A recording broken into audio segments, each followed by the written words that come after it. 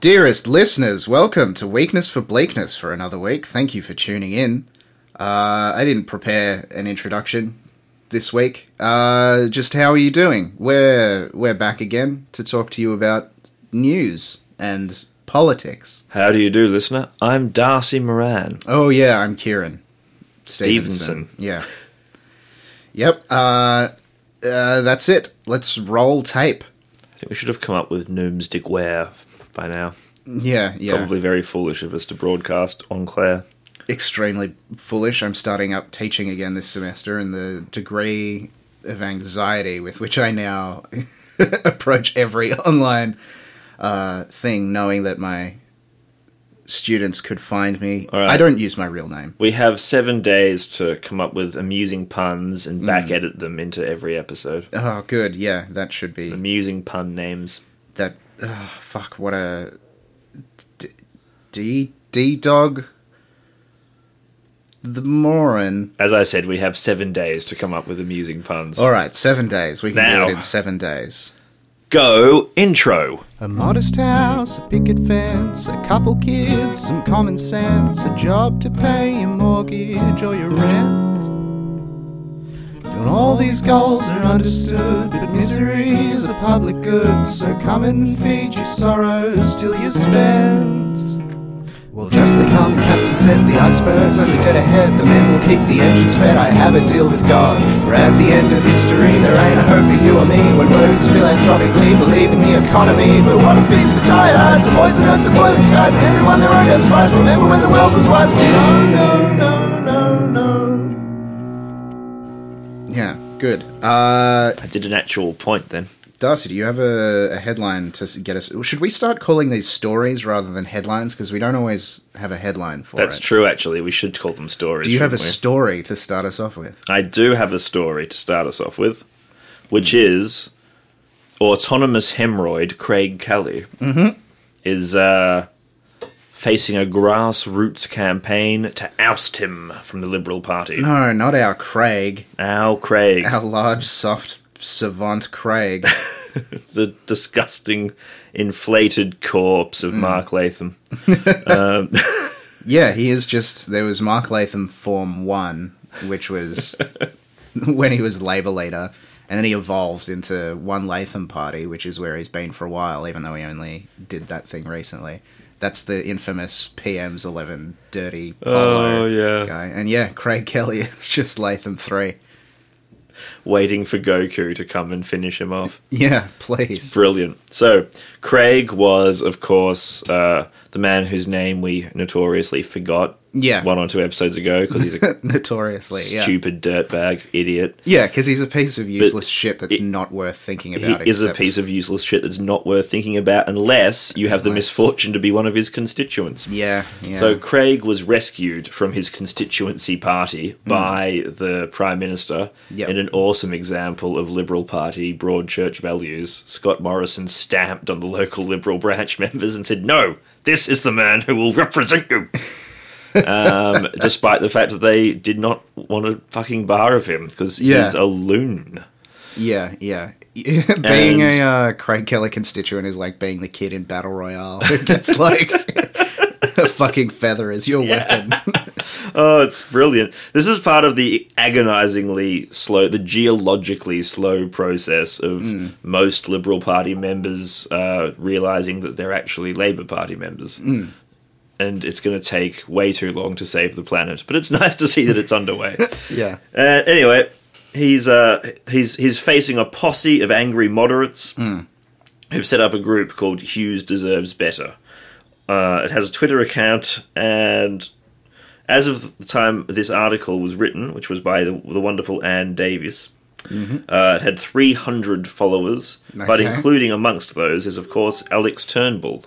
Ah, Alex Turnbull, our favourite adult son. Our favourite adult son who, cares way more about his dad's legacy than his dad evidently does. Yeah.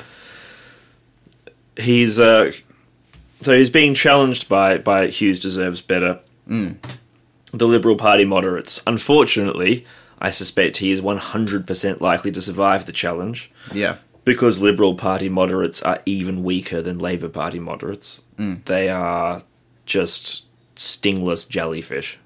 Yeah. Unbelievably so. But this will divert resources away from other candidates. Yeah. You know, it will make Scott Morrison just generally more miserable and stressed, Which is always fun. good. It's good because he's especially funny when he's stressed. Yeah. And as soon as he took the prime ministership, his humour value went up tenfold. Oh my because God. all of a sudden just beset on all sides by reminders of his own incompetence. he was the most boring person, wasn't he, in the Turnbull cabinet? But he has now turned out to be the number one comedy prime minister in Australian history. All time. Yeah. If Bar none. only he wasn't running offshore death camps. He would be genuinely hilarious. If he weren't a complete Character. piece of shit, an absolute vile monstrosity cooked up in the darkest recesses of the racist Australian mind, I would be quite fond of him. Yeah. For the effortless grace with which he blunders. And the sincerity in which he holds his religious beliefs, which is only ever a whole trademark or a sign of somebody who literally needs to have morality explained to them because they cannot fucking figure it out for themselves. Yeah. They think right and wrong are deep and genuine mysteries. Yeah. They hold them in the same sphere as love and consciousness. Philosophers. Pure mathematics. No, most people have a general pretty good idea of what constitutes even if good we get it behaviour wrong and shit sometimes. behaviour. There's a kind of shaky compass needle that gets us there a fair bit of the time. Yeah. Awesome. So the Liberal Party moderates are really angry about climate change as their main concern, but they're also not thrilled about Kelly's role in shafting Malcolm Turnbull, which he was one of the key guys. He screwed the NEG, and he is, of course, part of the religious lobby, who are also unpopular amongst Liberal moderates. Yeah. Because I think the Liberal Party membership has a higher religious component than the Labour Party membership, and definitely higher than the Greens or whatever. Probably only the Nationals have a higher one, or One Nation. Yeah. But they're mostly quite chilled out, moderate religious people. The sorts of ones who just grew up with it and are too lazy to stop it. Basically. Because who has the energy to go through such emotional and psychological torsion? Well, as changing your fundamental belief system. Obviously, people it is should. hard, yeah. But if you don't get to it when you're young, the likelihood of getting to it is... Also, I feel like a lot of them are the sorts of religious people who really don't think about it very often. Yeah. It comes up occasionally. It's a cultural backdrop. Yeah, but they certainly don't feel comfortable when they see other people getting really excited about it. Yeah. All of this must be made doubly difficult because, in America, when you talk about your evangelicals, you've got these, telegenic kind of guys, or guys like Mike Pence, who kind of looks like an XCOM character, like an angular, nondescript... One of the thin men. Yeah. Oh, I meant one of the fucking soldiers, but yeah, he's definitely creepy. But he's got, he's got the close crop and the angular jaw and stuff, and it's at least he cuts a powerful figure. But Craig Kelly doesn't cut a powerful figure, he cuts a fucking... odious and odorous. Kelly looks like a gnocco ball that's been left under the fridge, just kind of attracted those pre-actual decay globules. Yeah. Yeah, he's a dusty gnocco.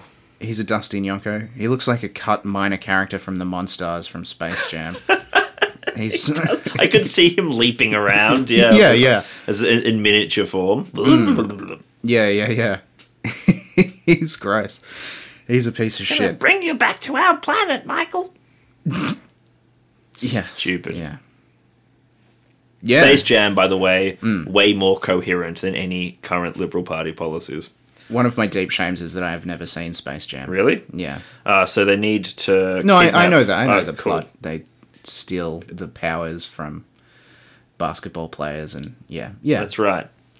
So they can win some sort of tourism thing by having Michael Jordan as an exhibit. Yeah. Yeah, that's it. Anyway. Yeah, cool. What a dog. I hate Craig Kelly. Oh, sorry, no. There's an addendum. Okay. Yeah, there's Angus Taylor is the Energy Minister in New South Wales, who is part of Kelly's faction and relies a lot on Kelly's support. And he has just released a list of 66 power generation projects, which all seek taxpayer support, and 10 of them rely on coal. For the reliable fair income power. Yeah. That your mate was talking about the market solution that wasn't a government solution because taxpayers wouldn't pay for it and all that. Yeah, coal is in this like extremely 100% taxpayer funded coal industry. Yeah. It's in this extremely Schadenfreudy position for me at the moment, though, because the market is turning against it, and so it's quickly becoming one of those like purely ideological wedge issues where it's no longer like, well, we need power and renewables aren't quite there yet. It's at the point where it's like, no, renewables are where people invest when given the choice. Well, it's been that way since who was that pre-Trump, since Ronald Reagan ripped the solar panels off the White House roof. It's been purely ideological. Yeah. I mean, it always has been purely ideological, but the excuses, the material bases for it are Poor Jimmy Carter got such a bad rap all through the late 20th, early 21st century. And if you look back, had his policies been followed, so much would be so much better. I mean, I think you can say that about basically every left leader since... Yeah, I know, but he was just of the 20th century. so massively ridiculed and eviscerated at the time. He was. While all these fucking gormless shits were lionized. Even by, like, the left, because he wasn't left enough for us. Yeah. He was way too centrist for us. Yeah. But Jesus, if that man's policies had been followed through the 80s and 90s. Well. So much better. There but for the grace of gobshites. Go away. Shall we push on? Yeah, sorry, I was just... had a moment of reflection. That's okay. That's what we aim to engender those moments. What's your story, Kieran? Because so desperate to get out. This is from the UK. Ooh. It's a goodie. It's from the UK, but it's like perfectly emblematic of the shit that comes out when Tories are forced due to like public recrimination or election approaching or whatever, when they're forced to put out policy ideas to trick the public into thinking that they give a shit about them. Yeah. To think that they give a shit about issues of health or education or whatever. So in the UK, the Tories have proposed using Clark's Shoes staff to help improve children's language skills. Because the literacy report came in and it's not good for the old UK. Oh, really? Yeah. It's like constant funding cuts have some kind of negative consequence. Yeah. Jesus. I don't remember the exact numbers, so I'm not quoting the numbers, but my memory of it is something like a 70% literacy rate, which is pretty fucking abysmal for a... it's actually something more like 7 million adults with very poor literacy skills, which is a little over 10% rather than 30, but still bad. Yeah, that was not good 100 years ago. No, that's not been good for a long time for the fucking UK. But their solution to it is to set up funding and programming to train the staff at businesses like Clark's Shoes in the 5 minutes that they have with kids to get them shoes. Never mind the 5 minutes that they have with kids to get them shoes. In the 5 minutes window that there will still be any Clark's Shoes retailers operating in the UK. Yeah, that's also very true. Such a fucking brilliant Tory view of the world to think, despite everything they've done to throttle them, to genuinely think there are still thriving village high streets where you can have a supportive community of hoteliers and restaurateurs and retail clerks in brown overcoats and flat caps. Exactly. Now. I, before E, except after... Fucking Digimon. No, I don't know either, Governor. Whee! Fucking give me Digimon. That's my interpretation of the youth. Yeah, not to steal all of our content from other podcasts, but Chapo had that analysis of Donald Trump when he said that people would be advanced credit by their local shopkeepers during the government shutdown. Oh, And really? That, like, this is the disease of the conservative mind, is how they imagine the small town to be. Because you still have a family greengrocer Yeah. who knows you you drink together at the pub and you're in the same bowls club. Yeah. 100%. As if all retail weren't a fucking bee's dick away from being interacting soullessly with holograms already. I am literally trying to picture. I don't even know who you'd speak to at Coles to arrange shop credit because it doesn't exist. It as a doesn't concept. exist. No. You should speak to the security guard because that's who they're going to get to You're escort more you off the likely. property, so you might as You're well more cut out the likely to middleman. be able to get a $5 loan from the beggar at the front of the fucking Yeah. shop than you are from Yeah. the bastards that run it. Because they're all much more human than Yeah. anybody on the inside. 100%. Way more generous. Alice O'Keefe in an article for The Guardian. So that Kevin Rawlinson broke the story that I read, also for The Guardian, and then Alice O'Keefe had an opinion piece where she pointed out that the only time that kids are going to Clark's Shoes to get their fucking school shoes is always just in the week before school starts. So essentially what they're asking is for 1 week, Like a primer twice before a year, yeah. is for the busiest shop on the fictional high street to somehow get a comprehensive English curriculum across while fitting fucking sugar high jittery kids. And half of the voting public in the United Kingdom still believe that this is the natural party of government. Yeah. People are fucking clueless. They're morons. But this is just generally a pattern which I love so well, which is the conservative mind's inability to come up with even a band-aid solution, like a centrist, centre-lefty kind of thing. Be like, all right, we'll chuck some Yeah, money. like okay, we're gonna slow down on closing public libraries. How would that be? Like, Yeah, that's yeah. right. Surely that'd be How phase out. many library tens of closures. millions of pounds are you spending on this absurd training Training delusion that you could just, give it to... It's so much easier for everybody that you don't have to set up a training infrastructure of shopkeepers coming through. Just give £50 million to the libraries, give them to the public school English department. I don't know, but yeah, that's the whole of the story, is that these people because they have lost their minds. Remember, they have to make sure that the comprehensive school system doesn't work. Yeah. So it's literally any alternative to a functional state provider. Yeah, of course. Even if it's not a fucking alternative. Yeah. In any meaningful sense. Well, when I was a wee lad, and Mummy got me a tutor to run me through the classics of Chaucer and Dickens, that I admit that had something to do with my current elocution and diction superiority. And so I can only assume that this is the closest thing that a small child can get to a tutor, is The local harried, shopkeep. harrowed, bedraggled fucking 20-year-old stoner on his first job, gormlessly saying, "The cat sat on the mat. The dog played with the hog." What? Hog is the fourth animal that you're teaching them? Set third. I can't count because the Clark's Shoes people never taught me maths. I'm convinced that some of the Tories are far too old to have studied Chaucer as children. Possibly. Yeah, that's true. They were tearing down posters of Chaucer from the bus stop because it was too hip and cool. Destroying literature. I don't like the way the poets these days bring in these continental influences, ruining Saxon epic poetry with their rhyming quatrains and their Yeah. iambic meter. Disgusting. Rhyming. What's wrong with a good old plodding pontoon of the great high Middle Ages?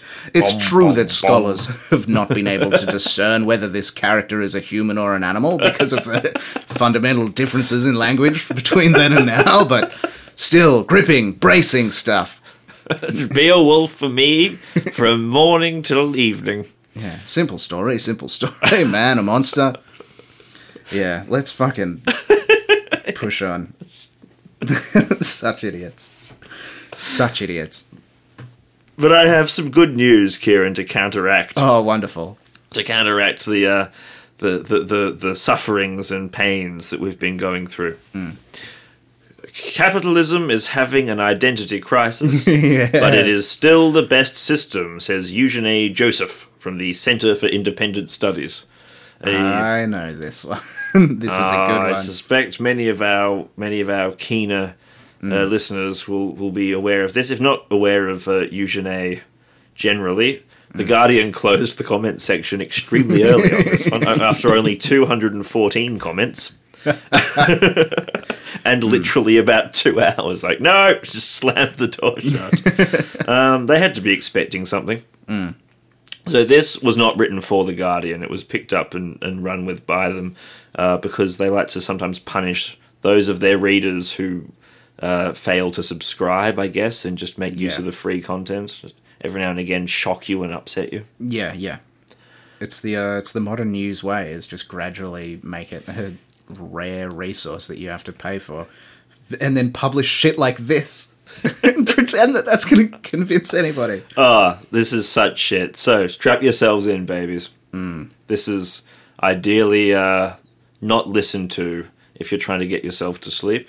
Yeah. It may result in undue excitement. Don't listen to this while you're operating a motor vehicle, because this article is like the monsters from Bird Box. You'll just fucking tilt that shit into oncoming. So pull over, pause the podcast, get yourself ready. That's right. No hot beverages. Capitalism is clearly having an identity crisis when it becomes a punching bag for even Fox News conservatives in the United States. Clearly. But it is still the best economic system we have for alleviating global poverty and improving living standards. Well, it's the only economic system we have. Well, indeed, Kieran, indeed. Contrary to what Bernie Sanders, Jeremy Corbyn, or John Quiggin might have you believe, John Quiggin? John Quiggin is a slightly more down on her level opponent, being a fellow journalist. Okay, all right. I think he's unused to being thrust into the company of Sanders and Corbyn. Yeah, what a wild... But she's included a hyperlink to his name, so always a good we sign. can see a catfight Yeah. brewing on the horizon. Yeah. Guardian catfight, the most boring and genteel catfight Yeah. in the history of the press. Contrary to what they may have you believe, capitalism is not about consumerism, exploitation, or worship of big corporates. Yeah. Contrary to that, Kieran. Yes. It is simply the freedom for individuals to engage in enterprise and voluntary trade. Stop the clock. Okay, so I'm going to give her the first paragraph as like a given. I don't think it's fair to have too much analysis of an opening paragraph, because that's really just a continuation of the headline. But by paragraph 2, Yeah. she is massively fucking wrong already. Yeah, 100%. Firstly, the concept of individuals engaging in enterprise and trade freely and voluntarily is a Yeah. complete furphy to anybody who is not middle class, but also to most of the middle class as well. Yeah. It All of is- those economics with involuntary trade, those Right. economic systems. That's what I fucking hate, is the government comes to your door and they fucking put a sack of potatoes in your The hand and only take money way that you can conceive of enterprise and trade to be in any way voluntary is if, and she is, by the way, you are an economist who spends your life not analysing data as you are supposed to, Yes. but redefining what words mean Yeah. in order to prax your way out of the troubles you find yourself in. Yeah. Voluntary, 100% guarantee you, in her mad brain, Yeah. literally means the choice between acting or starving as being... Yeah. You know, like when it's like, oh, well, by rational, what I mean is irrational. Yeah. What? of Yeah, course. I mean, by rational, I mean human beings are pleasure-seeking, thoughtless cretins. I'm like, oh, great, I'm glad that we... Yeah. If we are to be rational, Good of and you to we articulate. appreciate that humans are irrational, then we therefore must define human rationality as an inherently irrational thing. By voluntary, what I mean is coerced. Yeah. What I mean is, but coercion, there's still, technically a choice. What I mean is I've been reading the Americans talk about how important it is to have choice in healthcare lately. Yeah. Capitalism is literally about exploitation. It's a financial... It's the name structure, of the thing. yeah. Leverage and exploit capital so that you don't have to work and you get money for fuck all. Completely correct. Self-replicating money brought about by the literal exploitation of most of the planet's workforce, Yeah. who are engaged in enterprise and voluntary trade without coerced labour at all. Yeah, yeah. Indeed, capitalism, in the form of enterprise and trade, has been the driving force behind the most remarkable decline in global poverty ever witnessed in human history. In the past 200 years, extreme poverty has collapsed from a whopping 94% of the entire world population to less than 10% today. Yeah, I want to do this as the topic next week, but a side note is that there's recently been some interesting analysis of global poverty and how we interpret those numbers, and in fact, it's fucking dire. It is incredibly dire because the global poverty benchmark is so hilariously low that it may as well not exist. It's literally like, this person had access to a meal today, therefore they are not living in poverty. Yeah, yeah. It's exactly the same as when you see those posters at the train station where it's like, 98% of our trains arrived on time, and then you follow the asterisks and it's like, on time, defined as within 15 minutes. We have unemployment down to 2.5%. Unemployment being defined as people who are still looking for work less than 1 hour a fortnight, or volunteer their time for less than 1 hour in a fortnight. Yeah. Fucking garbage. Absolute garbage. Extreme poverty is affecting so much more than 10% of the world's population. It is affecting over half of the world's population. You would have to be a fucking absolute dipshit to look at the world today and be like, oh yeah, poverty, nah. But again, when we say, in economics, when we say that you are out of poverty, what we mean is that in every meaningful sense of the word, you are still living in poverty. Yeah. And by extreme poverty, we actually mean death. Yeah. Exclusively those kids from the Adopt a Child Foundation ads where they've got the distended bellies from extreme malnutrition, and there's just... Yeah, they're talking about the percentage of the population that are basically involved in a civil war at the moment. Yeah. Is what they categorize as extreme poverty. Yeah. Fucking crazy. This is even more remarkable when you remember the global population has ballooned from 1 billion to over 7 billion in that time, largely due to better life expectancy. Even now, more than 60,000 people on average are escaping extreme poverty every single day. Of course, what does that mean? Never mind. There are still pockets of the world where the benefits of capitalism remain tragically out of reach. But the abject poverty is not caused by capitalism. It is caused by a lack of capitalism. Conflict, war, corruption, and political instability prevent the operation of economic markets and capital inflows for investment. If it is given a real chance to work, capitalism will always prove the best path out of extreme poverty. You know, like in the 19th century, and most of the 20th century, and so far all of the 21st century. I also like to point out the attempt at fancy footwork where Eugenie Joseph is trying to argue in this article that capitalism is not a system and that it is a system simultaneously. Yeah. Fantastic. All of those huge global economic crashes and crises caused by not capitalism, like the Great Depression and the global financial crisis, notoriously non-capitalistic problems. Yeah, the entire factory towns scattered throughout the UK in the 19th century that were essentially vast slave factories where you were paid in company money and had to spend that company money in the only company shops that were available, and you did 16-hour shifts and everyone was dead by the age of 30. Yeah. If only not enough capitalism hadn't interfered in capitalism working as it's intended to in those circumstances, then those... Only unions hadn't gotten in the way of perfect capitalism. Yeah. So disgusting of them, of those union bosses with their agenda. Thugs. Their agenda. Another key benefit of this, it gets better, Kieran. We have a second So the first key benefit of capitalism is that it's awesome. Yeah. That's literally what we've had articulated. But Yeah. there's another key benefit beyond being awesome, right? Yeah, really? Is that it's a driving force for awesome. Oh, good. Another key benefit of capitalism is it acts as a driving force behind continual improvements to our quality of life. Capitalism is necessary to generate new ideas through innovation and technology and bring them to market.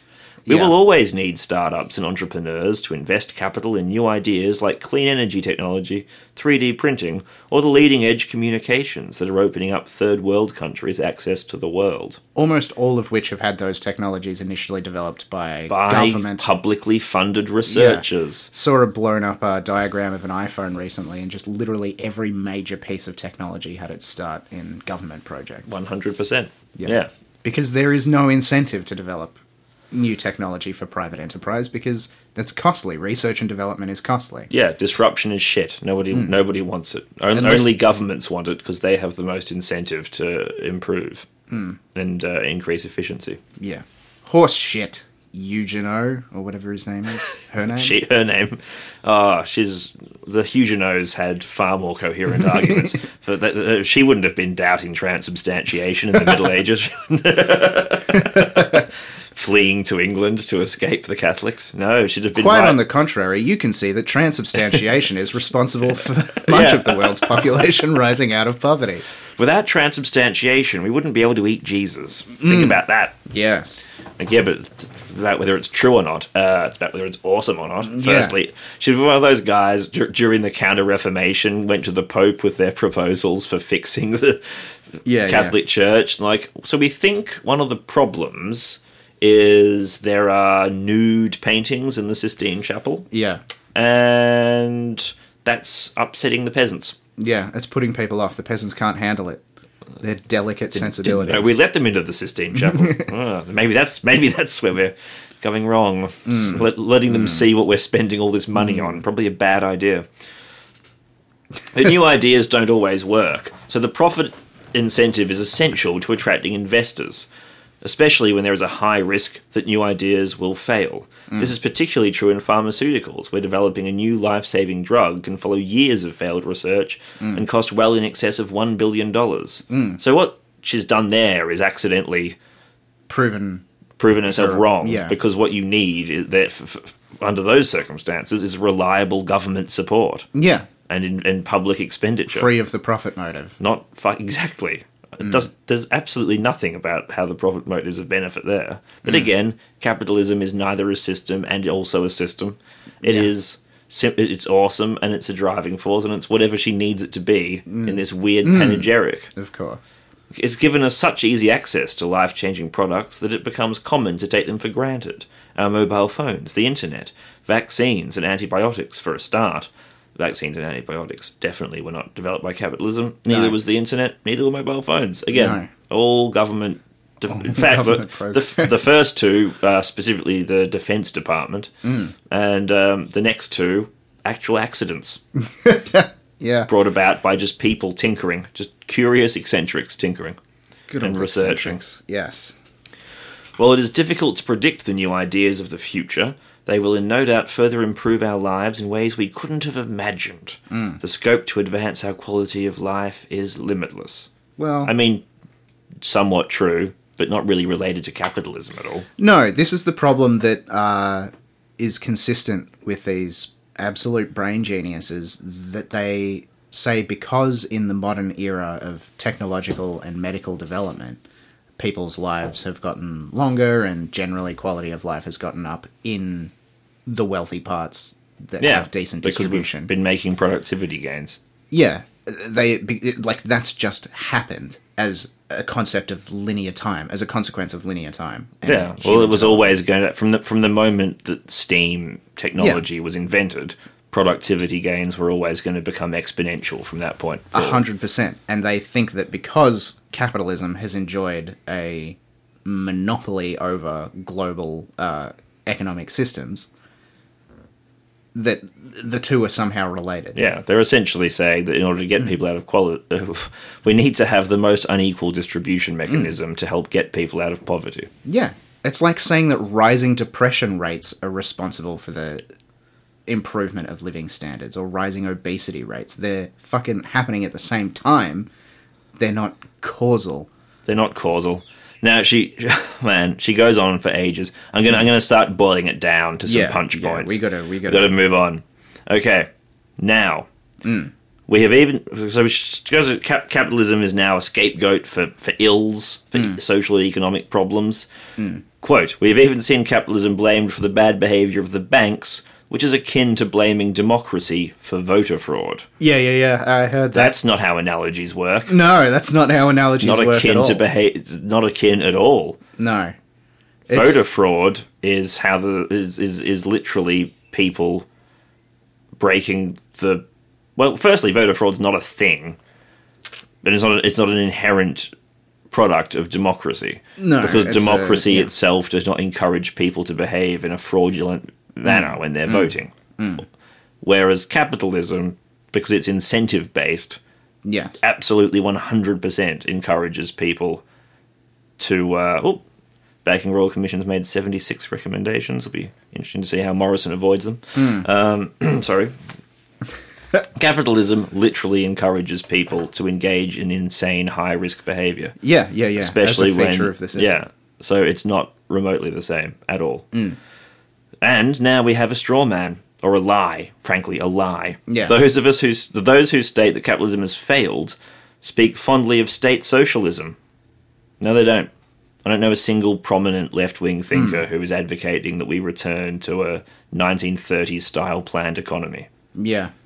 At all. Everyone agrees that the Soviet Union was not a fucking socialist society. It was an ambitious experiment that fucking didn't work. You can't run a country like a massive corporation and call it a social workers' republic. Everyone agrees it was at best a corrupted workers' state or a degraded workers' state, but it was absolutely not a socialist economy. And this is what she basically uses throughout her example was Venezuela, predictably enough. Of course. Now, fuck the coup there. That's something we should have talked about at some point. Have a gander at that.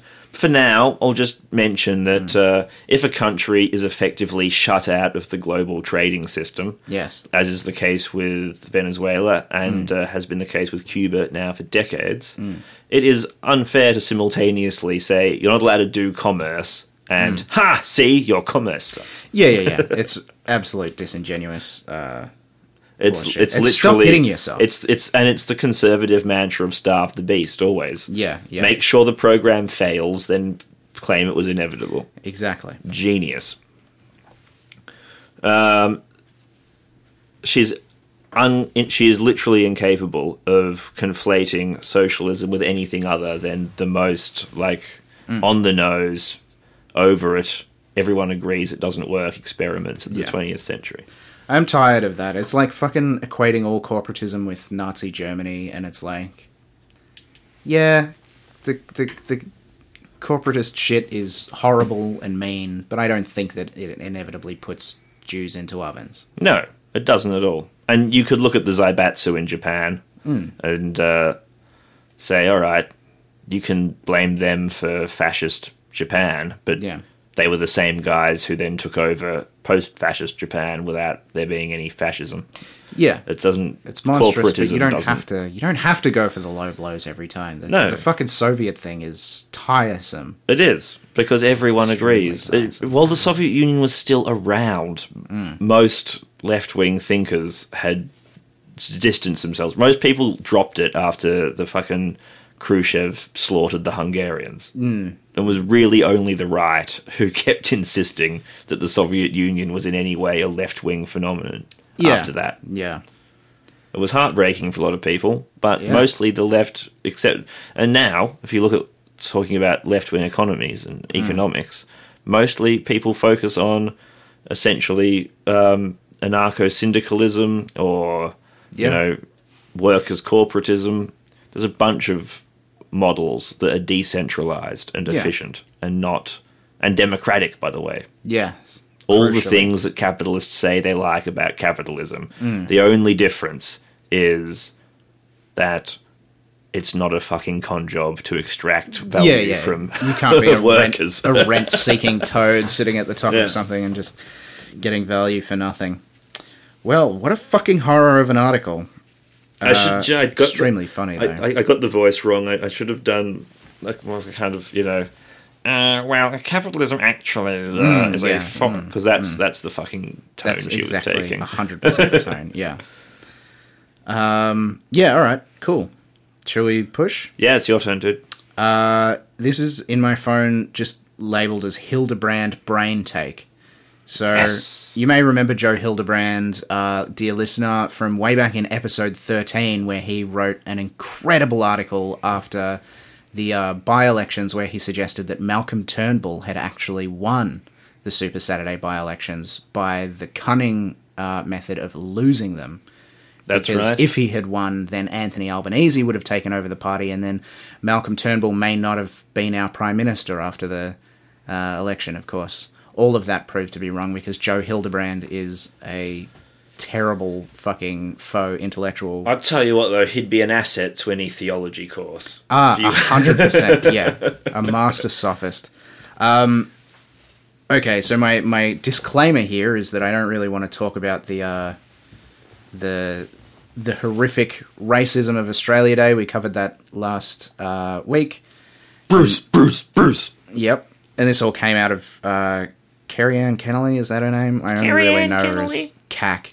Her argument with Yumi Steins. Yes. Yumi Steins. Steins on the TV, where she said some dumb, equivocating shit where she was like, oh, these people protesting Australia Day, do they care about real Indigenous issues? Where everyone's being raped all the time by the rapists, which is the Indigenous people. Yep. Yes, yeah. The dog whistling was powerful. Dog barking. And Yumi said she sounded racist, which she did, and there was did sound racist. a whole thing, and the whole time Joe Hildebrand sat there like racist. A fucking coward and didn't say anything, and then a couple of days later penned an article which begins with, in 390 BC, a tribe of Gauls swept down into a small recently formed territory known as the Republic of Rome. So you can tell the sort of tone that this article is going to be taking. Yeah, classic Tory anecdote opening. Yeah. And he goes through a bunch of them and finishes it with, like, in short, history is not a very nice place. So this section is not to relitigate the issues of racism and stuff, which are obviously very serious. This is just to make fun of Joe Hildebrand, who went onto Twitter to say, actually, I did an undergrad in history and was going to do honours before I got before the university informed me that wasn't an option. Yeah, probably.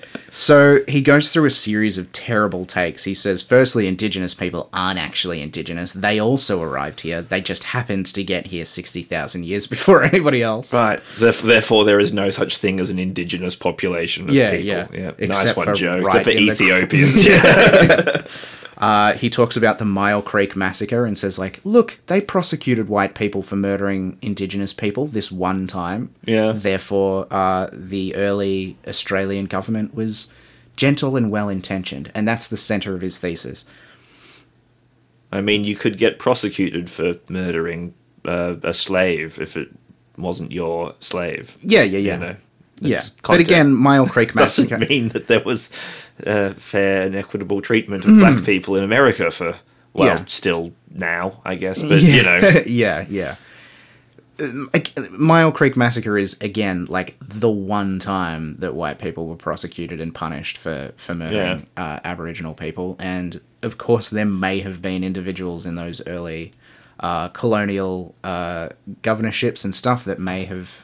There were people who were sympathetic to the plight of Indigenous How many people were punished when all of Tasmania was slaughtered? Oh, no, none. Nobody. Yeah. No, we nearly named this city after one of the chief architects of that, John Batman, who still has things named after him all over the place. But if one local police judge decided that it wasn't an issue, then the whole overarching genocidal narrative. Nice one, Hildebrand. I like it. This little. I feel a lot better about my personal history now. Not because I've tried to murder people, just I've made mistakes, but... Not to this. But there's three little paragraphs which really sum it up, just how disgusting this take is. Here we go.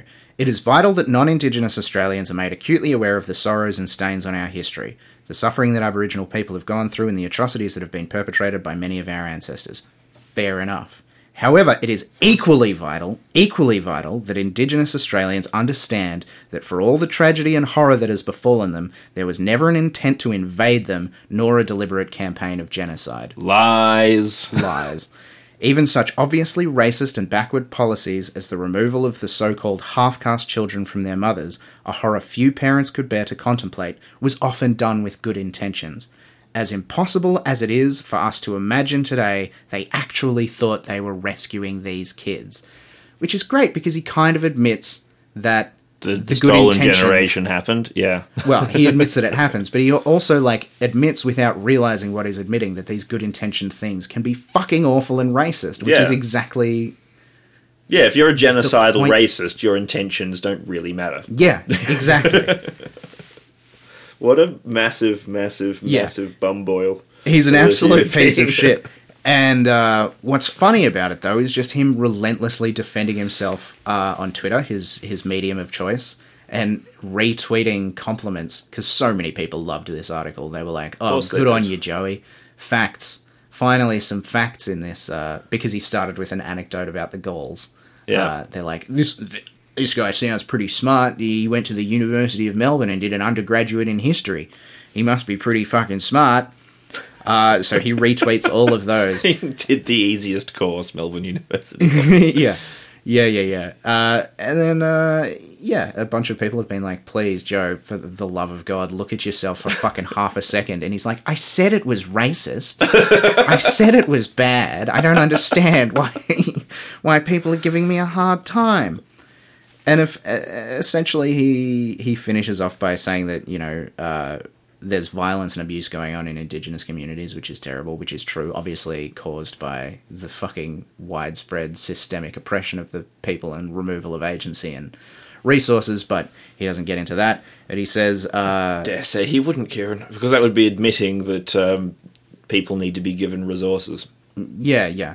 And so he says we should simmer down about Australia Day, because it is usually at this point that people will say, but we can do both. Frankly, it appears we can't. I'm all for the power of symbolism, but when symbolism changes nothing but the symbol itself, then it has no power at all.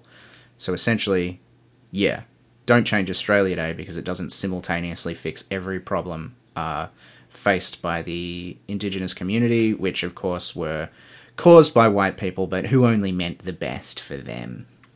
I'll tell you what, if there's one thing I've learned from the past two articles that we've just exhibited, it's that if anybody was wondering, this comes up frequently from people who don't bother to do Google searches, but why there aren't more conservative satirists is because they all operate on the level of the Batuta Advocate already. They're just not doing it deliberately. Yeah. They're pose-lawing all over the place. They're just so shit and stupid. I didn't bring an article from it today, but I have taken out a subscription to the Spectator magazine. Yeah, that's right. And it is the most glorious publication. It is so much better than anything the Batuta guys could put together, or the Chaser guys, or anybody. They are the most... I mean, they make you and I look humble. And not only humble, but well-considered, temperate people. Yeah. I Just love it. Articles guys write on literally how amazing they are. That's it. And you're like, that's a long preamble. Oh, no, that's it. Boy, this guy's really hammering home his credentials. He must be building up to a very nuanced genuine belief that politics is just a game of left versus right with absolutely no contact or they don't believe that conservatism or socialism or liberalism have ideas or content. They literally think they're just entirely interchangeable components of which their team happens to be the Tories. Yeah. Which I understand why you'd have to think that, because otherwise you couldn't live with yourself if you actually examined the content of your disgusting messages. Of course, yeah. But yeah, it's right-wing journalism is just funnier than any left-wing satirist could be. Which is why there is not right-wing comedians. Yeah. Because they don't have a sufficient grasp of reality to Yeah. be consciously funny. Yeah, exactly. Joe Hildebrand What a should be... absolute moron. Yeah, I was hoping that He needs to spend some time in a Clark's Shoes outlet and get an education. Yeah. I was hoping that how funny it was would overshadow a little bit more how monstrous it is, but no, it's obviously terrible as well. But so fucking funny. Being the sort of person from the demographic where you can go and get a Melbourne University history undergraduate. Back when he did it, it was more exclusive than it is now, for sure. And also much, much more selective and white in its curriculum. 100%. 100%. And immediately get a job as an opinion sharer without any opinions, which is just amazing. Yeah. And have the gumption and the gall to begin an idea with the sentiment, what Indigenous people need to understand is that, firstly, they don't exist. And that, secondly, we made mistakes. Yeah, sure, okay, we made some mistakes, but we meant well, we were trying to help you. Listen, mate, fair go. When the Brits showed up, and they landed their boats on this land, and then they took that land for the crown, and they built settlements and occupied the land, and then called it their own land. There was no intent to invade. Oh my! They didn't mean to invade. The Mongolians under Genghis Khan were just economic migrants. Yeah, they were go-getters looking for opportunities. Two tiny points to finish off with. One, the number of Indigenous historians that he has had to actively ignore to stick by his take is staggering. Oh, no, really? And two, the number of his supporters who try to play this frankly masterful move of I'm pretty sure that was the Brits that did all of that. And then we transformed into Australia, and all the British people left, and all the Australian people moved in. That's right. Suddenly our histories became different. Yeah, because we changed teams. Magic point. Yeah. Also, why race is a fucking false concept, by the way, because brains do work like that, and people literally think this is the truth. Yeah. But God, just this tiny bit given away in the conservative brain. Soldiers arrive on military vessels with military equipment. Plant flags and attack people and seize territory from them. Yeah. Not an invasion. No. Refugees arrive claiming asylum. Or, fuck it, and economic migrants move here to work, which is fucking fine, by the way. I hate feeling like, economic migrants. Yeah, good. Yeah. That's okay. You're allowed to be an economic fucking migrant. That's an invasion. Yeah. Invasion, not invasion. It's fucking wild. The best thing is, like, the ability that they have to eat their cake and then still have it tomorrow by saying... Because they're perfectly happy to eat their own shit, that's why. Yeah. But by saying it wasn't an invasion because we didn't consider this land occupied at the time. In fact, we barely considered these people human. So it wasn't an invasion. I mean, that is literally the only coherent way you can argue that it's not an invasion, though, yeah. Yeah. It's way more monstrous than an invasion. Than an invasion which recognises the political reality and humanity of the people you are invading. Yeah, and subjects you to international laws. So essentially they're saying, this wasn't an invasion, this was actually an act on moral equivalence with the last days of the Third Reich. Yeah. It was assuming the end of the genocide, which was about to happen. Yeah. That's the take. Look, there wasn't Facebook back then. We didn't know that this was going to be remembered forever. God. Let's leave Joe Hildebrand in his messy little pile. And just before we go on to topics, a couple of, a few really quick things that have happened. Because they're funny. Or some of them aren't funny, like BuzzFeed cutting a bunch of jobs and, BuzzFeed News in Australia being one of the only good news publications. I know, how depressing is that? Alice Workman and her team did fucking phenomenal work. Has Alice Workman been sacked? I don't know if they've immediately stopped working, but she said that her entire team received redundancy letters. Yeah. So that's pretty bad. That's really bad, actually. So that's bad, but the rest of them are funny. So they honestly didn't care about anybody else at BuzzFeed. What order do I go through them? We have to keep an eye on Louis C.K. because he's doing crazier things every week. So that's coming up next week. I'm going to start doing a Louis C.K. watch. He's the new Musk. Yeah. Elon's recharging. So we gotta go get he's Louis gone out. back to the base station. Tony Abbott was filmed talking about Portaloos on fucking the beach, which was pretty good, and also was quoted as saying, "What we have to understand is that doctors err on the side of compassion, so we need to build policy Take around their decision that making bias." away from them. Yeah. Donald Trump Jr. thinks that Saturday Night Live abbreviated is S&L with an ampersand. I love Don Jr. Oh my god. He posted a tweet that was like, "This is like an S&L sketch." Don Jr. Just a powerhouse of fuck, that man. He really is. He's a total burb. Disgraced Virginia Governor Ralph Northam. Did you hear about Pretty this one? sure There you was can just say former Virginia governor. I don't think he's Oh, he's resigned still yet. in there. I think he's going. Awesome. Yeah, I think he will. But have it's to, implied in Virginia governor anyway. Disgraced. That photo of him either in blackface or as a Klansman, and he won't confirm which. Oh no! So the blackface was the Virginia Secretary of State, No, Ralph Northam. wasn't it? I thought it was the I Secretary mean, of State. it's probably every Virginian politician at this point. Hence my joke. Yes, Yes. but I very well be wrong about it. But holy shit, Yeah. So he held a. that's impressive. He held a. Yeah. It's Ralph Northam. It's Ralph Northam. He held a press conference to explain, and he was like, "That's not me in that photo, and I should know because once I did do blackface to dress up as Michael Jackson for a party." Oh, okay. So using this shoe is like polish. the whole Virginia cabinet, then. So mean- these are different. These are different. So he's the Klansman, and the Secretary of State was blackface. I'm getting it now. I think Ralph Northam might have been I'm in getting it blackface. now. He's just denying it, but his amazing take was like, and I should know because I've done blackface before. That's not me because I've done blackface. I used shoe polish and I did the moonwalk. And then That's so awesome. a reporter was like, "Can you still do the moonwalk?" And he looked down as if he was about to do it. And his wife stepped in and was like, "Inappropriate circumstances."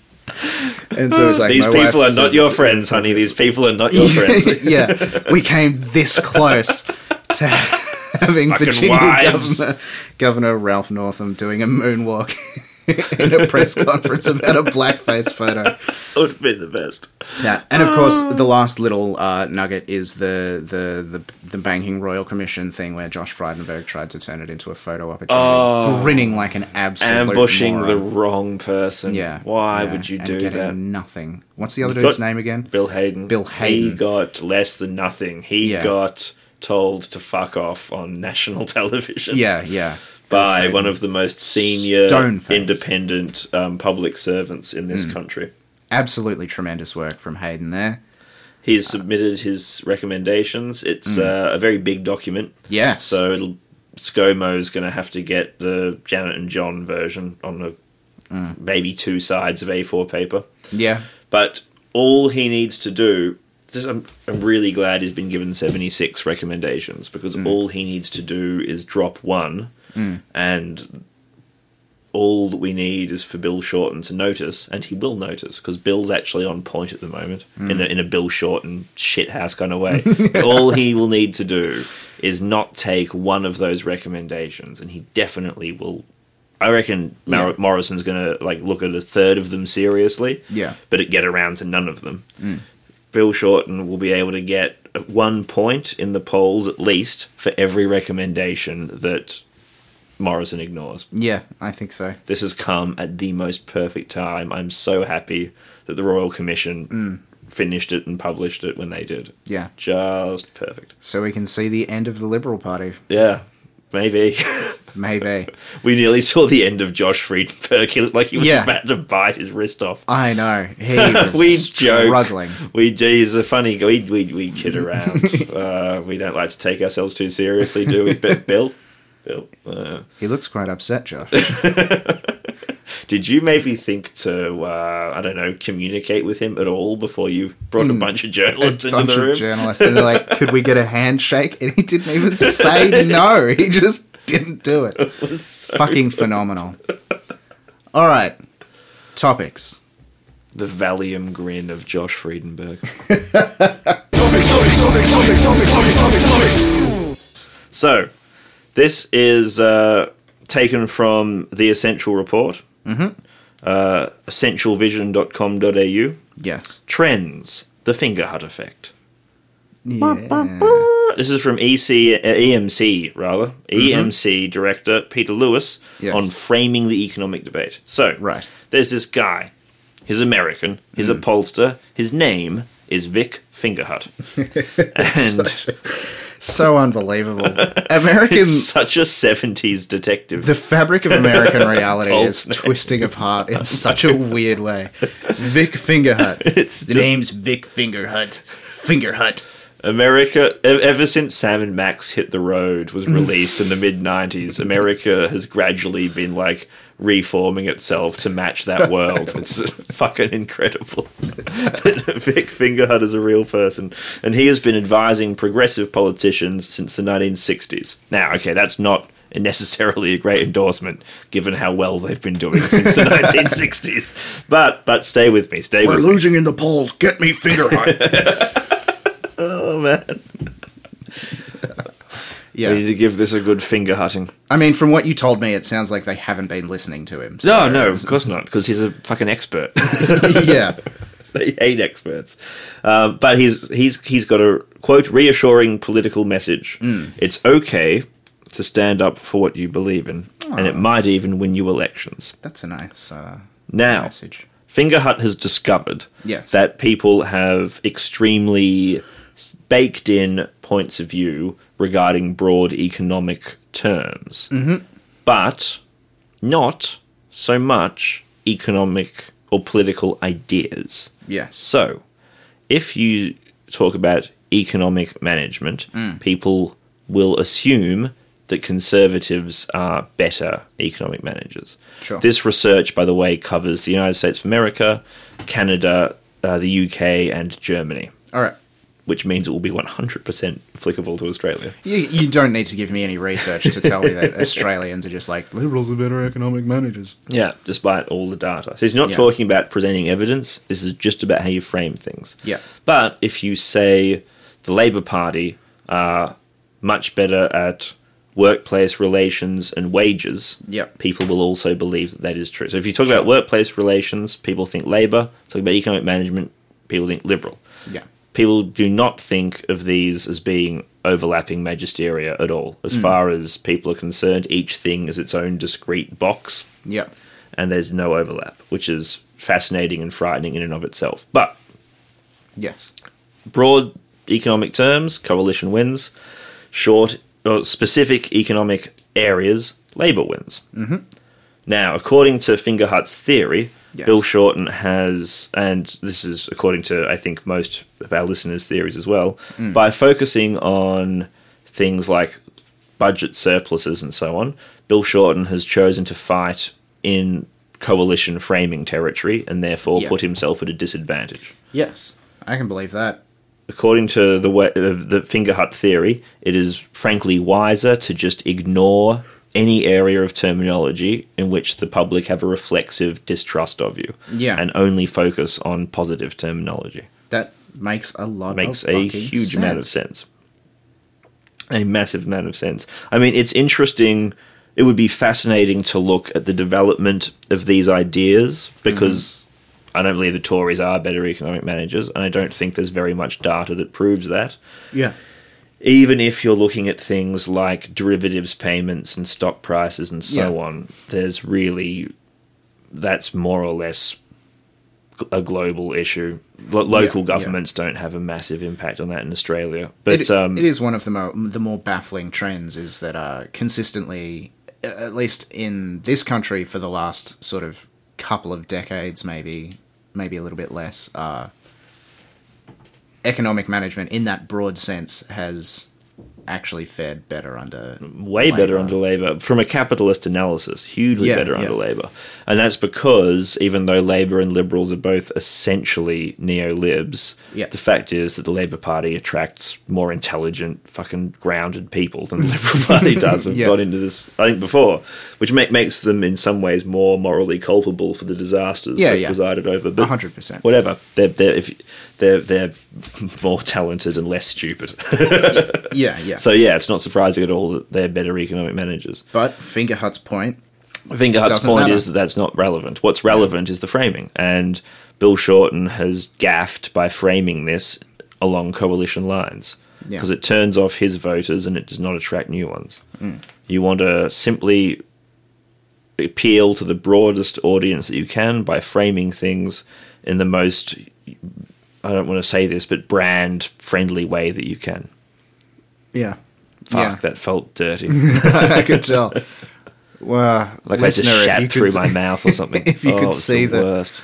the symphony of emotions that played across Darcy's face as he choked that one out. Oh. What will be interesting is if this awareness of Fingerhut Yeah. permeates through to the party. So I think that the Labour Party is in a really great position, and I'm coming closer and closer to the definitively deciding that Bill Shorten's safe pair of hands approach. I figured, he's going to beat Scott Morrison because whatever, you just watch him implode, and maybe it's a good thing if Shorten just keeps his mouth shut. It's not. If we had a proper progressive leader in the Labour Party at the moment, the Liberals are buried for 15 years. Yeah, that's true. That is true. It's Just torn apart failure like warm bread. I mean, that's been the story throughout the entire Liberal Party implosion, has just been consistently... how funny is it that the Liberals are destroying themselves, and also simultaneously, how funny is it that Shorten can't fucking capitalise on this? Yeah, Choice of word intentional. indeed. Good word. Because he's also an incompetent boob, just less sort of dramatically so. Yeah, and he's the guy who destroyed Kevin Rudd's and then Julia Gillard's premierships as well. Yeah. Which was awesome. Yeah. Oh, But- and the other through line, of course, is us vacillating on whether we want Shorten just because the Libs have been such a fucking nightmare for this country. Yeah. Or of course we want a proper fucking left-wing leader, but trying to attenuate our misery over the fact that absolutely cannot happen under the current system and the Labour Party is currently set up. It's true. Look, the Labour Party have a membership vote foot in the door now. It's not as effective as Britain's. Otherwise, Bill Shorten would not be the leader of the party. Yeah. That was a clear case of the parliamentary members massively overriding the branch members. Yeah. Which is kind of a consistent theme in Australian politics. Yes. Yeah. One thing sure I is. like about American politics is that can't happen. And as much as that's been a terrible indictment of the American people for the past 50 years, Yeah. at least now that there's a kind of growing political consciousness amongst young American people, you can see that immediately translating into effective candidates It's being proving elected. to be their salvation, the Yeah. primary system. Yeah. Yeah, whereas I don't know. I'm gonna say we need to take a leaf from their book on this one. Yeah. And direct primaries. shoot the party whips in the back of the heads. Yeah. Direct primaries all the way for local branch members. Yeah, it would be good. I would love to see it, but of course, at this point, it's too late. If there were a leadership change in the Labour Party, it would fucking. Oh yeah, we're talking it's down maybe the the line. only way and that the Libs could. this could be win the one effective thing that Liberal Party members might be able to do before their party hopefully dies. Yeah. Is they are more likely, I think, than Labour Party members to demand that parties lose pre-selection power. Yeah. Well, Especially the- with the way Scott Morrison's just shitting all over the deck at the moment. yeah, cocked up like 3 or 4 in a row. Just amazing cell phones. Yeah. Passing over Liberal Party stalwarts for fucking former Labour people, like mundane. And He's not just kicked an own goal, he's actually also kicked out the goalkeeper's kneecap. yeah. He's injured his entire team. It's remarkable. He would as well. You could just see playing school soccer with ScoMo, he'd absolutely fucking crash tackle the wrong people. Yeah. Didn't even have the ball in the same jersey. Oh, sorry. Captain's call. Captain's call. Oh, no. Scott Morrison. Buffoon. He is. But anyway, yeah. So Fingerhut is telling us that we need Fingerhut is telling bear us down on our progressive. that we need to, And agenda. if you think about it, when Kevin Rudd and Julia Gillard and Wayne Swan thrashed Howard, yes, so work choices was a thing on the table. That was massive. And they led a really strong Thunder campaign against it. Yeah. And also fought a really strong progressive line on climate change. And they landslid it. They killed it. Rudd slid it, please. Thank you. Sorry, Kevin 07, Kevin 07, Kevin 07, Kevin 07. Yeah, fuck. Up to Kevin 08, then... Yeah. Or was it 2010? I can't remember. I don't care anymore. Who knows, man? It was all such a vortex of fuck, wasn't it? Oh no, the mining companies will leave. Oh, will they? Okay, I'll reverse my position. Yeah. Why not just say, don't At worry. least he held on to that leadership position, though, as a result of that compromise, and is still our current Prime Minister, serving his 5th term. Feeble prick. And we live in a socialist utopia. Just, whatever. The companies can leave, the mine will literally still be there, and so will the workers. We can just make a new company. It's definitely getting to the point where we need to start being more aggressive with that. Companies will up sticks and take away their investment. Good. Yeah. Fuck off. They're not going to stop selling their product here first. Sounds like the Department of Primary Industries just got itself a free mine. Yeah, awesome. Yeah. Expropriate that shit. Yeah. 100%. So we should bear down on our messaging and push for it. Absolutely, and parties like Vic Socialists and the Greens can make Labour take that line. Yeah, Hopefully, as the small progressive parties become more and more, or attract more and more of the primary vote, the Labour Party will eventually be put into a position where either it can spend the rest of its life as the big lumbering fish in a coalition government, being led around by the scavenger, or it can fucking become an aggressive, progressive organisation again and not have to have these resentful deals with minor party crossbenchers. Yeah. Because I would, if the Labour Party was to become a proper socialist party again, like it was in its heyday, I would absolutely back it. Sure, if we were dealing with a Whitlam-style scenario, gimme Whitlam. Gimme that Gough. Give me that Gough. He did it. He just scraped over the line. He was promising free education, free healthcare, and everyone gets access to the sewage system, which was a novelty in Australia in the 70s, and he just beat the Tories, right? Who were promising absolutely nothing. It was just That's amazing. how it works, man. The Australian electorate is so fucked. But, point made. Yeah. You fight on the issues that your brand is strong with, and you will do well. Yeah. Don't, and you become another Ed Miliband. Yeah. Ed Miliband. I'm going to be even more right-wing than David Cameron. Lost all my votes. Don't know what happened there. Yeah. He just looks like he's this optical illusion, Ed Miliband, where every consecutive photo that you look at him, it looks like he's shrinking a little bit inside his clothes. But it's like the FS staircase that goes on forever, because he never gets small enough that he disappears into the suit. I was thinking he looks a lot like the kind of Mark I prototype for Jimmy Carr. That was just like... Yeah, 100%. He's the one that the robotics boffins built in their garage using limited materials. Without a proper, rubber caster for the skin and stuff. Yeah, they had to melt down their mum's fucking washing up gloves or whatever. Yeah, 100%. Poured into a weird puffy mould that they've made out of one of their own faces. was so amazing he couldn't beat Cameron now. I got to say, David Cameron, you're the Prime Minister when the parliamentary expenses scandal breaks out. The least popular Prime Minister maybe in British history. Yeah. Less popular than Blair now, less popular than Thatcher. Still managed to win an election campaign.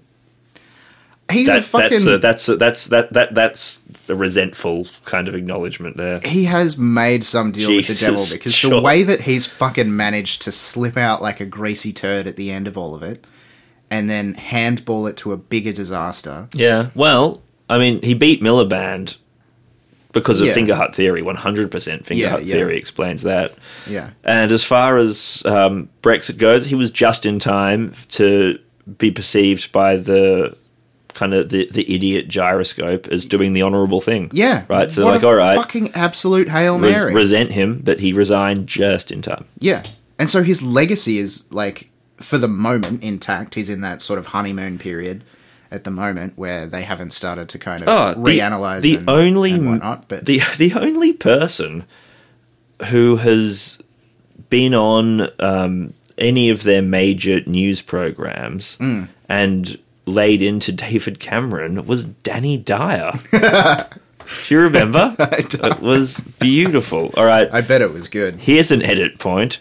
We will find the Danny Dyer bit and stick it in. Yeah, it's amazing. 100%. Go back to this whole Brexit thing, when you know, you're judging them on Brexit, they don't know nothing about it. Who knows about Brexit? Yeah, quite. No one's got a fucking clue what Brexit is, yeah? You watch Question Time, it's comedy. Were you no clearer when Jeremy Corbyn explained No, I ain't got Labour's the clue. policy? No one knows what it is. It's like this mad riddle that no one knows what it is, right? So what's happened to that twat David Cameron who called it on?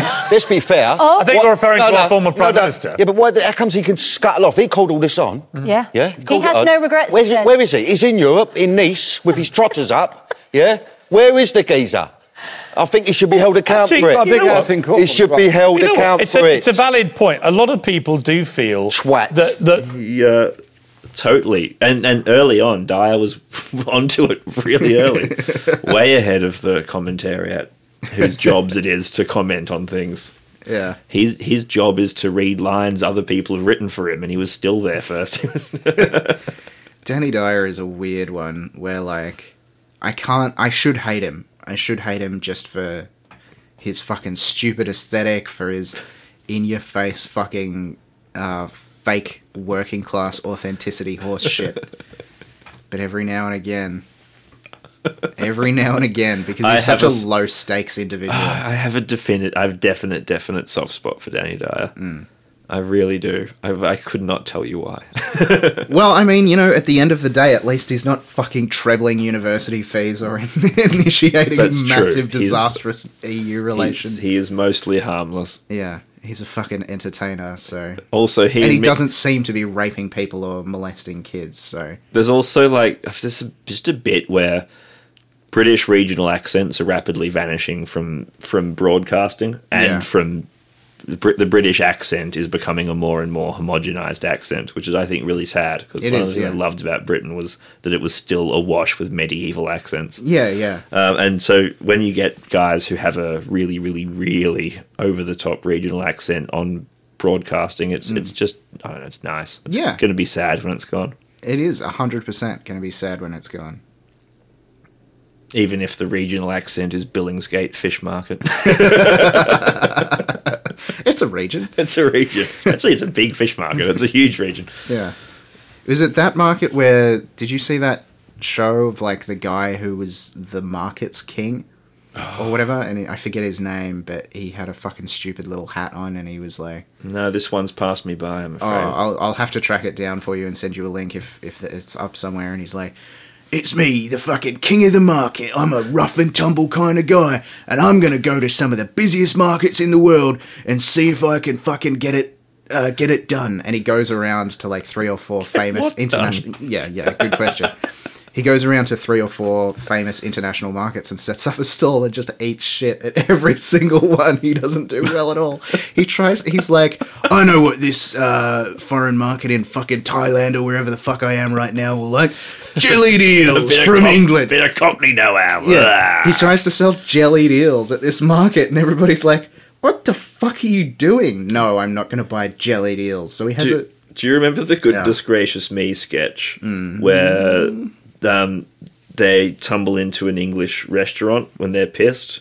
I do not. So Goodness Gracious Me, for listeners who don't know, is a sitcom from the 90s. It's a sitcom. It's a sketch comedy program from the 90s, which was a bunch of South Asian actors and writers. And one of the sketches they did was drunk Indians looking for an English after an evening on the piss. Yeah. As they stumble into a pub, let's have an English. Give us the blandest thing on the menu, mate. Give us the bland. Bland is bland. I can handle it, mate. I can handle it. The blandest thing. Don't even put salt in it. Right. And Sanjeev Bhaskar got a tweet from somebody who was, I think, Malaysia Airlines or Air Siam or one of the little Southeast Asian airlines. But they had got somebody who did not speak English as a first language to translate the menus. And so one of the offerings for dinner was European style, brackets, bland.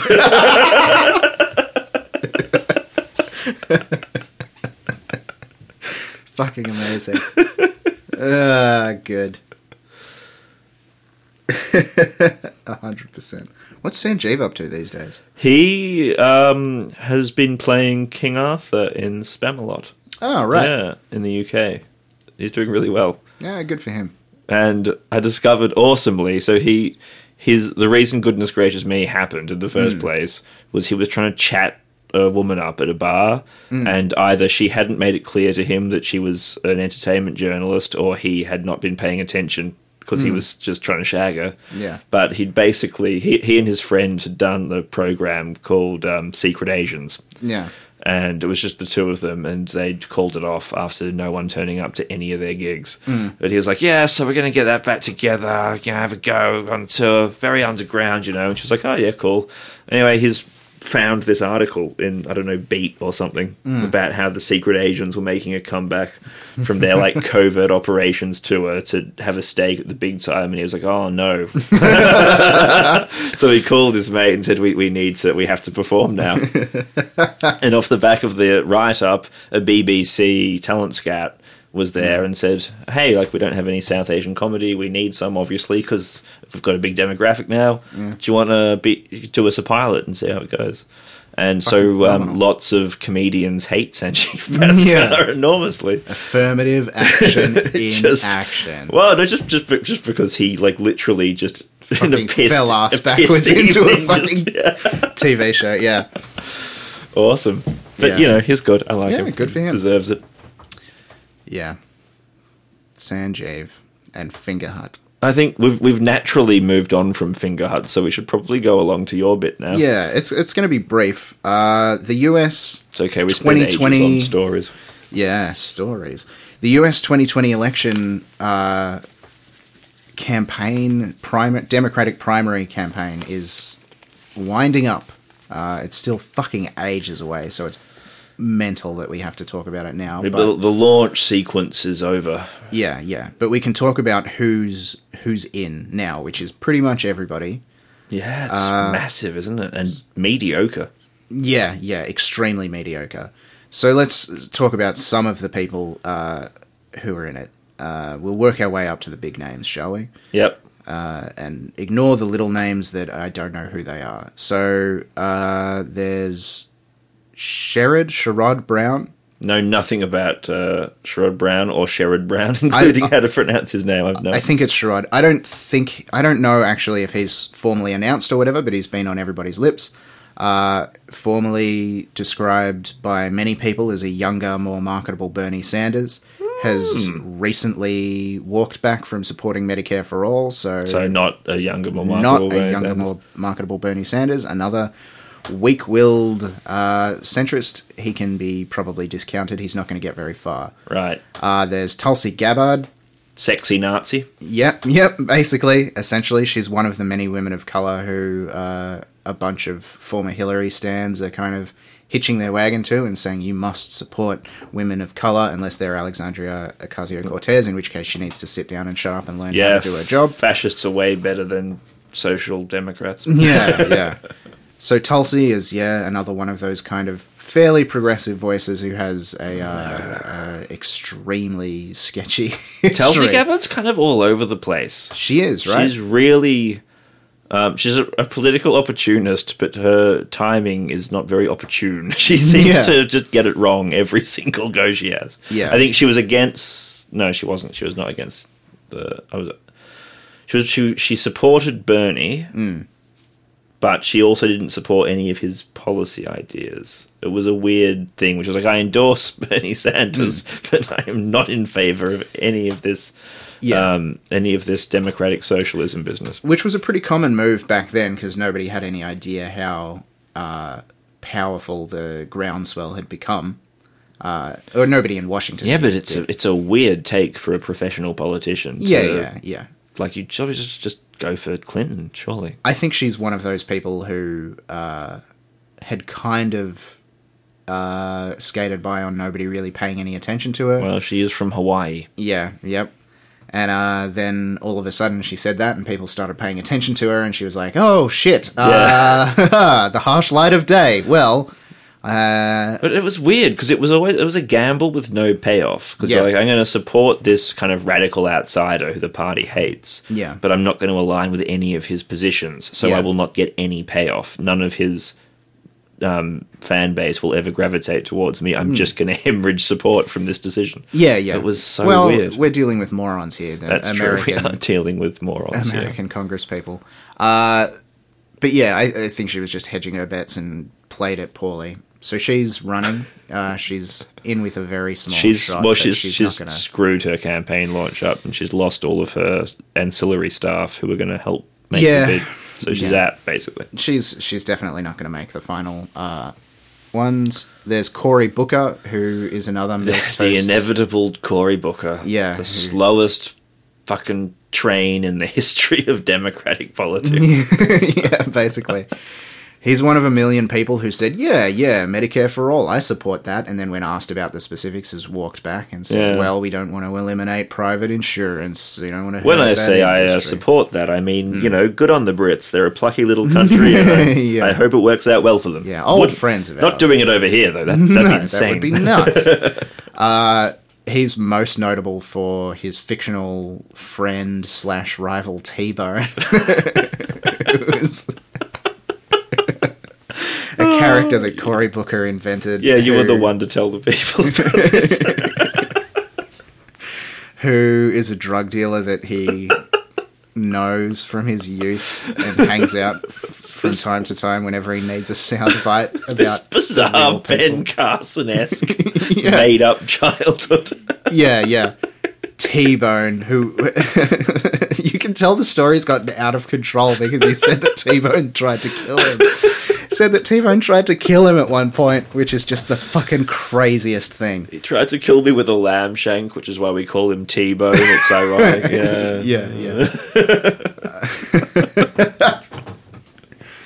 He's about 5'11". He's got a scar exactly 3 inches over his left eye. This is one of 6 fingers on one hand and a mustache. Like in kind of 90s UK television, the criminals were always called like Gugsy and Narksy and stuff, and those were never nicknames that had ever been used by actual gangsters. As T-Bone is a name that comes up a lot in American crime fiction. Yeah. Surely no criminal has ever actually No, been I reckon there was T-Bone. maybe one dude in the mid-'80s when hip-hop was extremely, like, sweet and aesthetic, and he's like, my name's T-Bone, and I'm here to say taking drugs is not okay. Like the pre-NWA kind of... I only cook in indirect heat. Because the bone is slow. Don't wider than most of the meat. Yeah, we were both trying to get there. T-Bone. Fucking T-Bone. So Cory Booker is a wet fart. He's maybe a risk, but... I think Booker's a pretty strong contender. I don't think he should be, but he is. But he's going to drop out, I think, and leave us with these final few people. Okay. Well, Joe Biden is... There's two ways that Joe Biden can go. He can either be a late stayer or he'll drop out really, really early.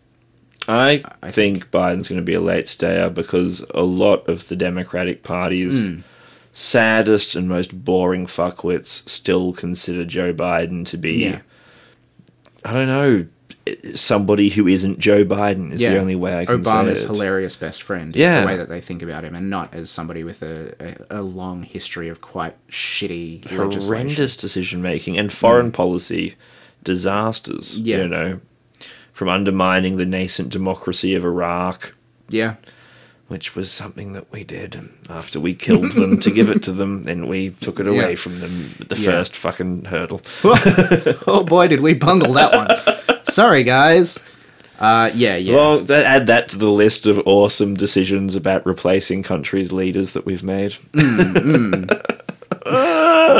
Yeah. Also happened to us, potentially, with Gough and we as Fraser. Australians know this trauma of having a leader illegally. And I gotta say, we came off uniquely well for it, given how it goes historically. Yeah. What we got was not much change. Really, it was like Fraser got in and he was like, "Oh yeah, I see the sense of these ideas." Yeah. Also, I'm going to start bullying the South Africans about apartheid. I don't like it. Never doing what? This is Yeah. So that was, I guess, we were just lucky that we were didn't very get lucky. Like Knife Tooth and the sort of guys that usually get installed. We were amazingly lucky. But yes. But yeah, that was the national lottery. It's been won. Yeah. No one else is going to get that. Sorry, we got that jackpot. So there's Joe Biden. He's just a fucking shit old Dem style guy. Yeah, he's a milquetoast. The more serious contenders, Kamala Harris is obviously the horse to beat. Yep, Kamala Harris, the cop. No excuses cop. Yeah. The terrifying district attorney. Yeah, who prosecuted the parents of truant children in her heyday. I think she's an absolute piece of shit. Exactly what America needs right now. Who, again, said that she supported Medicare for all. And then when some people got upset about it, one of her aides said, she's open to policies which are not that. which don't phase out private insurance. She's Groucho Marx in a completely unacceptable costume. Yeah. What she's done is she's made it clear that her personal preference is Medicare for all, but she has legitimately backed every single other policy that's sort of Obamacare leftwards. So she is a chameleon on that issue, and she's not gonna push for any genuine social change. No, she's progressive for a Dem, but she's also got all of the worst, like viciousness and terrible technocratic instincts. Yeah, as well. So she sucks. She sucks, and she's probably the most likely establishment frontrunner. We need to save the system from the people. That's the motto of the majority of the Democrat candidates who've announced their candidacy. Yeah, 100%. And she is I think, massively bigger than Booker. She's the biggest feature of that one. Yeah, 100%. There's Beto, but I don't think he's announced. I don't think he's gonna run. No, I think he's had his fun. I don't think we're going to hear much from Beto for a bit. From Robert.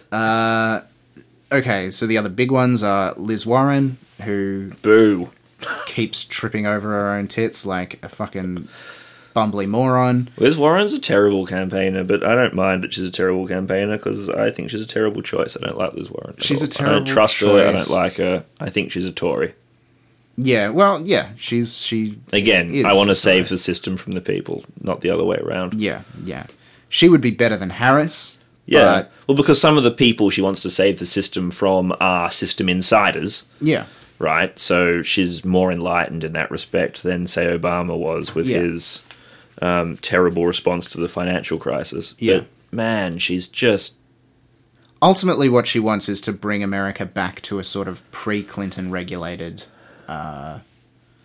capitalist economy. Yeah, she's not going to make she's any... one of these people who think that these minute transitional moments in capitalism can be somehow magically sustained indefinitely as a sort of sweet spot.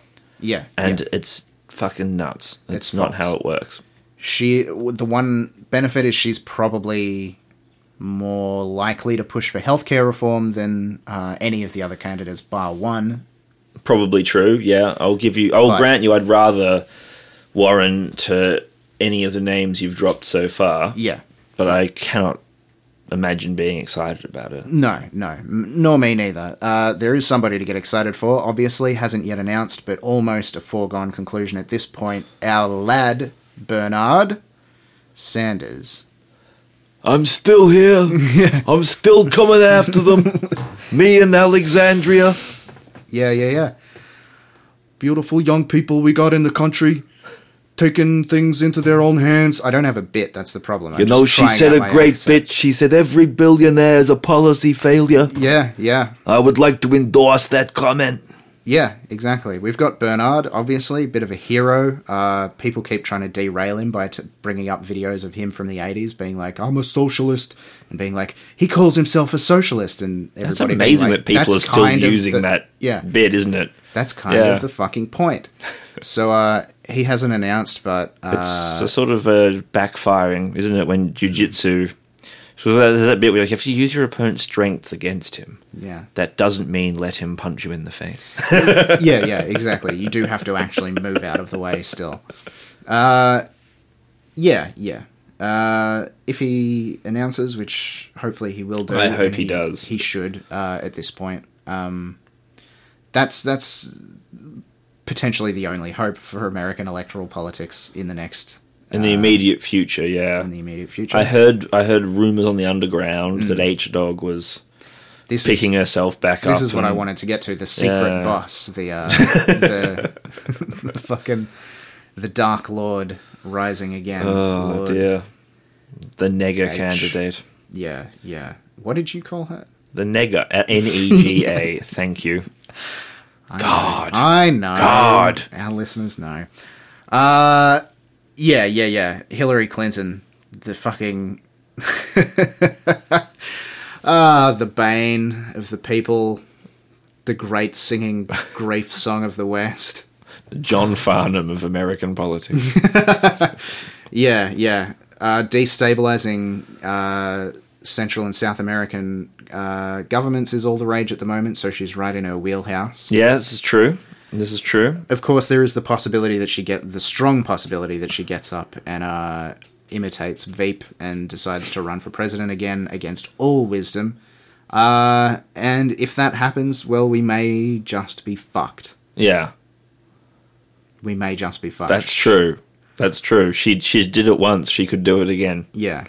She could throw such a gigantic spanner in the works. She couldn't win. She's not going to win the presidency. I'll say that right now. She might not even win candidacy, but she could do some fucking damage. Look, if the Dems get Booker, Kamala, or Sanders, I think they're guaranteed to beat Trump. Yeah. I think if they get Warren or Biden, they will almost definitely beat Trump. But yeah, if Hillary gets in, it will be a world of pain. It'll be a loss, yeah. Yeah, I think the most likely outcome, not one that I am particularly fond of, I think most likely outcome is that Harris gets the nomination and probably beats Trump and becomes the next president. However, I also, like everybody, thought that Clinton would beat Trump. So. I thought she'd beat him as well. It was one of the least excited times. I was like, the Tories are going to lose. Oh, no, they're not. Yeah. Sorry, the Nazis are going to lose. The Tories are going to win. It's still better. But, it's better than Nazis. Fuck, it's not good. It's not stimulating territory. Yeah. So I think that's the most likely outcome, but it's early days yet. It is early days. We're mostly watching people shoot themselves in the foot. And there are time for late drop-ins, per the Clinton speculation. Yeah. The fact that this is considered a late drop-in is such an indictment of the American campaign system. We're talking about a primary for a presidential election that's going to happen in November next year. Yeah. So we're still almost a year out from the primary campaign beginning. It is massive bonkers. And we have to deal with these people. But, it's grist to the mill, Kieran. Yeah. It'll make researching will be easier for us for the next bit. Yeah, and to be honest, I sound like I'm griping, but my main interest in US politics is the longest running and most nuts kind of essentially pro wrestling storyline in history. It's spectacle to me primarily. Yeah. Except insofar as Sanders is involved. So it's one of the joys of not being an American is you're more free to just enjoy this stuff. Yeah, and we'll never be try forced not to to- choose whether or not to vote for Hillary against Trump. This Like, is true. That horrible. Our political choices are much easier in Australia. Yeah. Just never liberal. Just never liberal. Never liberal. Never liberal. So easy. And you get to have your cake and still... Half of the country still gets it wrong depressingly frequently, Yeah. but it's so easy. You get to eat your cake and still have it tomorrow with the preferential voting system. Which Very is true. one of our, I like the preferential voting system. I'm coming around to abolishing... I think the only problem with it is you should not have to do backup votes. It should be enough to just put down your first pick. Yeah. And if you're prepared to say, I don't care after that, then that's fine. Yeah, you should be Because able you should to, not have to endorse people that you despise under any circumstances. You should be able to put donkey vote as your second preference. Yeah. Essentially. Yeah. Yeah, there are some refinements, but overall, it's fucking infinitely better than the American system. That is true. In some ways. It's also more difficult, like we said, to get grassroots shit in there, but hey, another tweak. If we could get some direct primaries happening, then... Look, it is doable. Yeah. It's surprisingly doable. There's you no know, reason a lot of things get done all the time. Maybe we should start thinking about how to do it. Yeah. Yeah. When is the Republican movement coming back? Oh, she will have to die. After that, Lizzie, yeah, could well be a thing. Depends how much of a mess Charlie makes of it, I think. Yeah. Because I think if Will ends up becoming king and we are not out of there yet, I'd say we're set for another monarch, probably. Yeah. But Charles will give us a chance to get out. Yeah. Oh, fuck, I'll be forced to like Prince Charles. For a hereditary monarch, he's all right. He's pretty good. He's just a horny harmless old old dog, isn't hippie. he? Yeah. Yeah. Who could forget? He brought us Princess Diana, Princess of Wales, for whom there is still a bafflingly robust system of groups. Yeah, right. Who absolutely love her. Yeah. Because she was a relatively relatable Sloane Ranger. Yeah, well, my current Twitter header picture is one of my favourite pictures, or my old one, actually. I shouldn't have brought that up. But a picture made in complete earnestness is a picture of the Twin Towers on fire with Diana's head floating in the sky superimposed, and just we will never forget 9/11 or Princess Diana. Wow. In complete sincerity. Fantastic. Do you know, I don't understand misanthropy. I really don't. How can you not adore this fucking mad bunch of weird people? A massive gaggle of hyper-advanced, mentally ill apes. 7 billion unhinged lunatics living in weird fantasy worlds. Yeah. Sometimes it is quite heartening in a sort of when they're not all fucking genociding each other. I think that'll do us. I think that'll do me. Yeah. Oh, good. Thank you, listener, for listening. Don't forget, if you want to get in touch with the show to tell us just how wrong we are, you can reach us at weaknessforbleakness@gmail.com. Yes, you certainly can. And you can follow us on @weakforbleak to be assured of timely new, what do you call them, program releases. Yes, that's the term that everybody uses. Yeah, that's it. Thanks to Leonardo's Robot for our outro song. I thought about the Season 2 thing. I figure maybe every 50 episodes we should switch it up. Just because I didn't have something, and then I dropped the ball, and now there's not a natural exit point. Fair enough. Every 50 episodes it is. So we're still in Season 1. Just want to make that clear. Okay, yeah. Well, this is episode 30. We run 50 episodes. We could do it every 30 episodes. We could change to Season 2 next episode. I don't know. I mean, do we have somebody lined up?